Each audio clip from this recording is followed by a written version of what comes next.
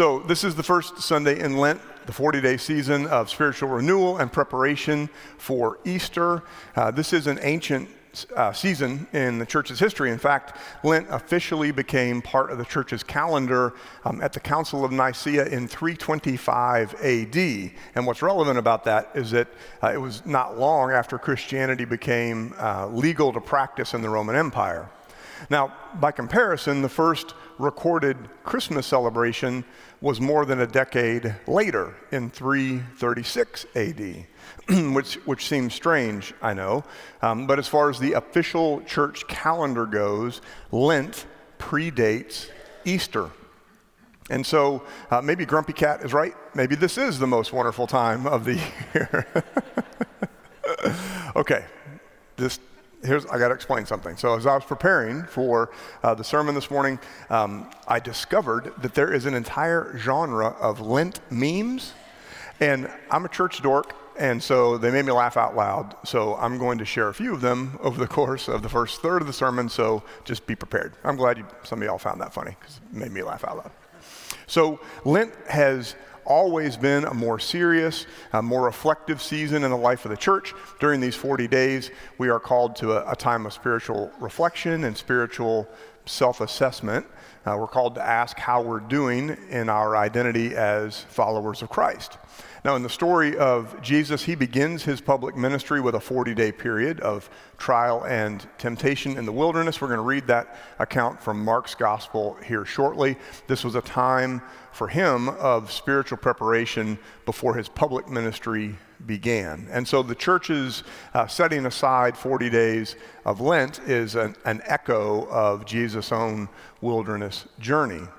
Now, you may know, if you've done the math, there are actually 46 days between Ash Wednesday and Easter Sunday.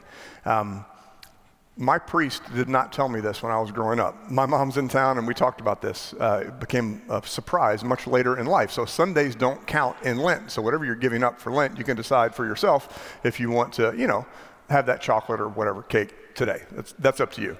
But the reason there are 46 days between Ash Wednesday and Easter is because those Sundays don't count, because Sundays are a weekly celebration of the resurrection, which is why, as Hermione properly notes, it's the first Sunday in Lent, not the first Sunday of Lent. Thank you. So there are some, yes.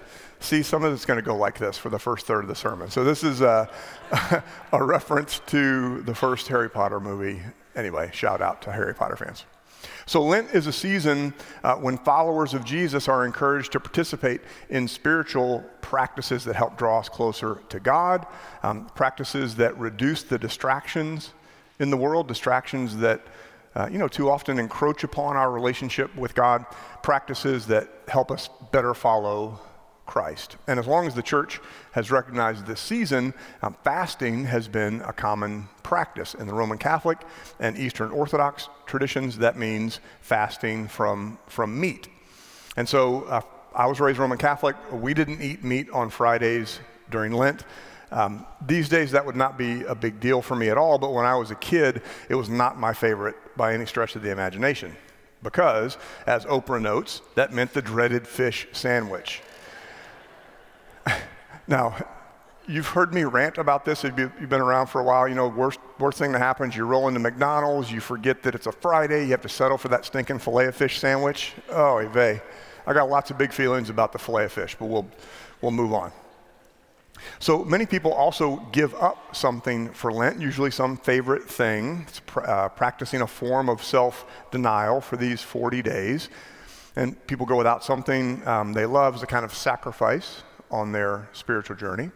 So some people give up social media, for example. That's becoming increasingly popular in recent years. Lots of folks give up some favorite food, like chocolate or desserts or soda, that kind of thing. Now, I don't drink alcohol, but some of those who do give alcohol up for Lent. And as someone of Irish heritage, I can recognize a timing issue with that particular sacrifice. I mean, who is the genius who put St. Patrick's Day in the middle of Lent, right? It's a fair question. I mean, you think Patrick of all people would have known. Or as the Anchorman guy says, it's Lent, time to get your life together for 40 days. All right, that was the last one, I promise. Specifically, it's time to check in on our spiritual health during our these weeks leading up to Easter. And so here at Christ United Methodist Church, we offer the daily Lenten devotionals that I mentioned during the announcements. We also have the Lenten series, like the studies that you can join, cumc.com/connect if you want details. Well, in addition to those studies and devotionals, our sermon series for the first 5 weeks of the season is about a personal spiritual discipline that we can practice during this season. And we're going to get into details here shortly. So first, though, let's read our text. I'm going to read the first part of it now. This is Mark chapter 1, verses 9 to 13. Listen, friends, for the word of God as it is proclaimed by God's servant, the evangelist Mark. In those days, Jesus came from Nazareth of Galilee and was baptized by John in the Jordan. And just as he was coming up out of the water, he saw the heavens torn apart and the Spirit descending like a dove on him. And a voice came from heaven, "You are my Son, the beloved. With you I am well pleased." And the Spirit immediately drove him out into the wilderness. He was in the wilderness 40 days, tempted by Satan. And he was with the wild beasts, and the angels waited on him. This is the word of God for the people of God. Thanks be to God. So for me, one of the blessings of having 4 different gospels is that we get 4 different accounts, 4 different perspectives on who Jesus was and what he was all about. And in the case of Matthew, Mark, Luke, and John, we have 4 very different voices with 4 different theological emphases. Now, the basics of the story of Christ are, of course, there in all 4 Gospels, but each of them emphasizes something different. And I believe that we should give the church credit here, because the church actually chose the more challenging path. It would have been much easier if we only had one account of Jesus' life, ministry, death, and resurrection. It would be much more straightforward. We wouldn't have different perspectives on who he was. If the goal was to have a single authoritative account of Jesus' life, ministry, death, and resurrection, obviously there would be no need for 4 different books written in 4 different places at 4 different times. But the thing is, the Gospels, while of course containing biographical information about Jesus, of course, they're not intended to be a biography in the modern sense of the word. They are much more concerned with theology, specifically the theology of what Jesus means to the world and what Jesus means to each of us as his followers. And they are written from the particular perspective of 4 different authors writing to 4 distinct communities of faith. And the reason they're all in there is because the church has always been okay with nuance and shades of gray. I mean, if the church only wanted people thinking in black and white, either or, this or that thinking, we wouldn't have included 4 Gospels in the Bible. But we believe that the authors of the Gospels were inspired by God to write their accounts of Christ's life, just as we are guided by the Holy Spirit as we read the Gospels and the Bible in general, in order to be formed and shaped and guided in our spiritual journeys. And there's a reason that we use that metaphor of journey, because it's the right one. As scholar and pastor Richard Rohr notes, our God is a companion and savior and guide whom we can, and this is his phrase, we can endlessly understand.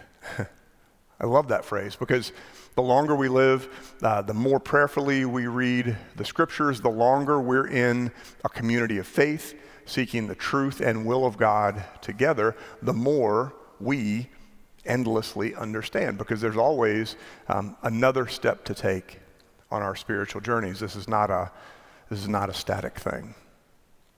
So, what does Mark have to tell us? Well, Mark is the earliest of the 4 Gospels to have been written. This is a depiction of him at the Vatican. He was writing and finalized his Gospel in the late 60s AD, somewhere in there.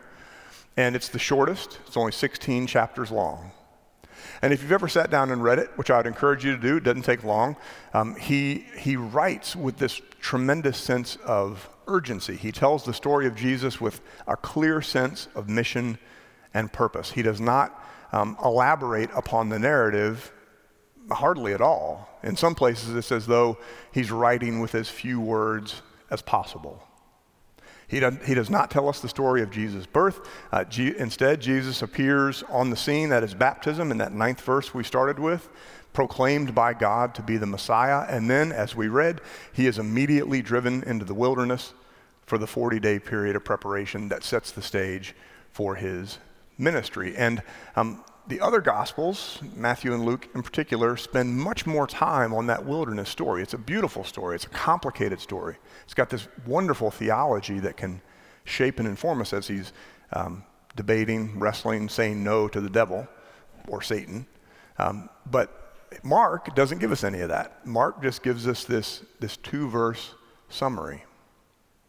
Mark's account of Jesus' life gives us a sense of urgency and offers us a lesson on our subject for today, which is what it looks like to say yes to God. What does it mean to say yes to Christ? So if that's our subject, it raises the obvious question. What is God asking of you right now?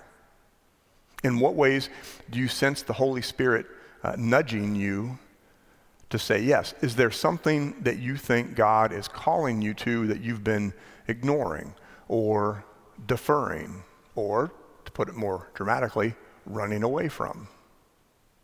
If so, the first Sunday in Lent seems like the perfect time to say yes, or at least to seriously consider saying yes. For example, maybe you've been considering a new spiritual discipline, like a mindfulness or a meditation practice. Or maybe you've been considering a new act of service, either here at the church or somewhere in the community. Maybe there's some cause that's been on your heart, or some nonprofit that you've been drawn to but have not yet fully explored. Or maybe you've been meaning to get more informed about a social issue that's been nagging at you. Maybe you're not as patient with your family as you want to be. Or maybe there's some other behavior that you know you need to evaluate and change. Well, my experience of the Holy Spirit is that the Spirit often speaks to us in subtle but persistent ways. And my experience is also that, you can only ignore that for so long. So we're going to finish the text now. It's going to include a depiction of how the disciples answered Christ's first call on their lives. So this is Mark 1:14 through 20. Now after John was arrested, Jesus came to Galilee proclaiming the good news of God and saying, "The time is fulfilled and the kingdom of God has come near. Repent and believe in the good news," which is to say, repent and believe the gospel. As Jesus passed along the Sea of Galilee, he saw Simon and his brother Andrew casting a net into the sea, for they were fishermen. And Jesus said to them, "Follow me, and I will make you fish for people." And immediately they left their nets and followed him. As he went a little farther, he saw James, son of Zebedee, and his brother John, who were in their boat mending the nets. Immediately he called them, and they left their father Zebedee in the boat with the hired men and followed him. Amen. Ash Wednesday was just a few days ago, of course, and the point of that worship service is what's called the imposition of ashes. And as the ashes are placed on our foreheads, the pastor says, "Repent and believe the gospel," which is a direct quote of what Jesus says here at the beginning of Mark. And I mentioned on Wednesday that to repent in the biblical tradition has a couple of different meanings. In Hebrew, it means to turn, like literally to turn, as in to turn back to the path that God intends for us when we're headed in the wrong direction. While in Greek, it's got more of a metaphorical meaning. It means having a change of heart, as in turning things around spiritually. And the thing is that if we're honest with ourselves, truly honest with ourselves. Every one of us comes to those moments in our lives when we need to change, when we need to turn back to God in some way, when we need to turn things around spiritually. Now, it's different for all of us, of course, happens at different seasons in our lives. We all face different challenges, different turning points. Thank God that the Holy Spirit is with us always to guide us in that turning. But what's required in every case, whatever the circumstance, is our saying yes to God's leading. Now, what makes this brief passage from Mark's gospel so compelling to me is the unique way that Mark's account of Jesus' life gives us a sense of urgency. Mark's pace in telling the story can help us with our own when we know there's something we should be doing in our discipleship and we just aren't yet. Now, when we read the Gospels, it's easy for us, with the benefit of almost 2,000 years of Christian faith history, to be critical of the disciples. I don't know if you've ever read stories about the disciples and thought, geez, how do they not get that? They're right there with the Son of God. They often misunderstand Jesus. They make a lot of mistakes. Later in the season, in Lent, during Holy Week, we're going to read about how Peter denies him 3 times. We're going to read about how they all disappear on Good Friday. I mean, there's plenty to criticize about those original disciples when we read their story.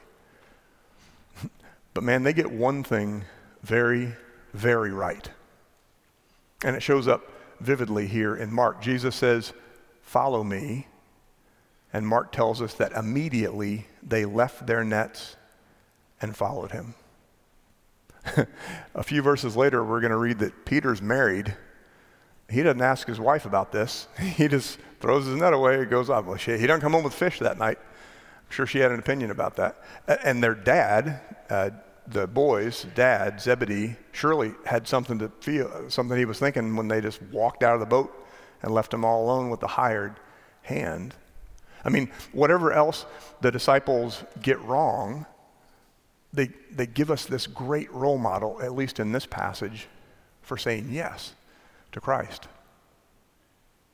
Our Lenten sermon series is called Small Choices Change Everything. And for these 5 weeks, Palm Sunday is its own thing, and of course, Easter is the big celebration. But for the first 5 weeks of the season, we're going to be talking about the power of prayer in our lives. And I know that's a basic concept. We've been taught to pray since we were little, if we were raised in the church, or as soon as we find the church, we get that prayer is a big deal. It's a foundational spiritual discipline that's essential to our faith. Well, each week of this series, we're going to be talking about a particular prayer that we can incorporate for that week of Lent. And we're kicking off the season today with the prayer that we sometimes, maybe better said, often need before we're ready to take that next step in our journey of faith. And I'm talking about those next steps that we've avoided or procrastinated, those next steps that seem too challenging or too scary or too disruptive, those next steps that we know might transform us or shake us up or lead us in some new and thrilling but maybe intimidating ways. The kind of step that Jesus called the first disciples to when he first met them, and to which, to their credit, they responded immediately. It's good for us to acknowledge that that's not always easy for us. God's calling us to something new. We don't always want to say yes. And so this week, our Lenten prayer is a prayer for willingness, which is a simple prayer, but it's an essential one. And it can be general, like, Lord, give me the willingness to respond to your call. Or, God, I ask for the willingness to hear what you're asking me. But sometimes the Holy Spirit's already been working on us, and we know that there's a particular next step God is calling us to, and we can get more specific in our prayers if that's the case, like to start that new spiritual discipline or to begin that new act of service or to get involved in that cause that's been on our heart or to support that nonprofit that we've been drawn to but haven't yet fully explored, or get more involved about that social issue that's been troubling us, or to change that behavior that needs changing. If that's the case, if we know specifically the Holy Spirit's been guiding us in some specific way, then our prayer is for the willingness to take the next right step that we know God is calling us to, that we know God desires for us. As we begin the season of Lent, may that be our prayer this week, because this is the perfect time to pray for willingness. After all, some are saying that this is the most wonderful time of the year.